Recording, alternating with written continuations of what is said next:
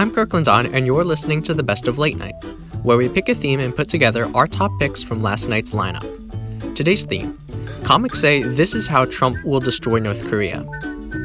Trump's first UN speech included some intimidating language, and while the president didn't give specifics about how he'd destroy North Korea, James Corden and Jimmy Fallon say his plan may look similar to what he's done in the US. Seth Meyers shows us how Trump's nickname for Kim Jong-un, Rocket Man, reveals his entire approach to foreign policy. Jimmy Kimmel and Jim Jeffries join in. Some big news out of New York. The United Nations has gathered this week and all of the world leaders are there for the General Assembly.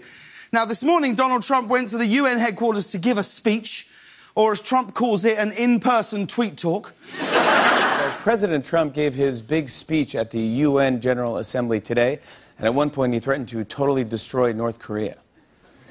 Yeah, he said he has a good plan to do it, too. He's going to run for president of North Korea. So that's what he's already got the hats made.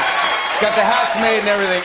I'm pretty sure this was the first time any world leader ever said anything like this at the United Nations. The United States and our allies are working together throughout the Middle East to crush the loser terrorists and stop the reemergence of safe havens.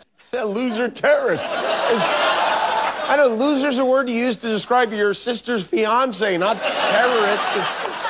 Loser's how Biff insulted Marty McFly in Back to the Future. During his address to the UN today, President Trump referred to North Korean leader Kim Jong-un as Rocket Man. Even worse, he referred to nuclear missiles as boom boom sticks. Folks, the Rocket Man has boom boom sticks, and there's a good chance we're all gonna go kablooey. During the speech, Trump threatened to, quote, totally destroy North Korea. Which I think can only mean one thing. Guys, it means he's going to run for president of North Korea. It's kind of good news. He said Kim Jong-un was a rocket man on a suicide mission. And, you know, if you want to insult Kim Jong-un, maybe don't make it sound like he's an action-packed new movie franchise. Just call him Lil' Kim, you know? That's good enough. I don't know. As you would imagine, Trump's speech was kind of colourful, especially when he addressed the assembled countries as future Trump hotel locations. Trump's speech actually got off to a nice start, though. He began by welcoming all the world leaders to New York City. And when he was finished his speech, he said, "Now go home."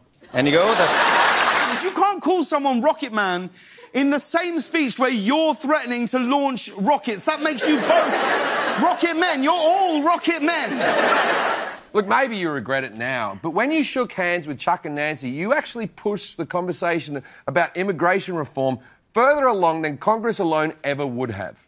Maybe Trump can do some real good. It's time to show the world that Trump has changed. And what better place to do that than in front of the entire United Nations this morning? The United States has great strength and patience. But if it is forced to defend itself or its allies, we will have no choice but to totally destroy North Korea. Rocket Man is on a suicide mission for himself and for his regime. There he is! He's back! If you were waiting for Trump to change, I think it's going to be a long, long time. And I think it's going to be a long, long time. To watch Punchlines online, visit opinion.usatoday.com. While you're there, tell us which jokes are your favorite from today's show.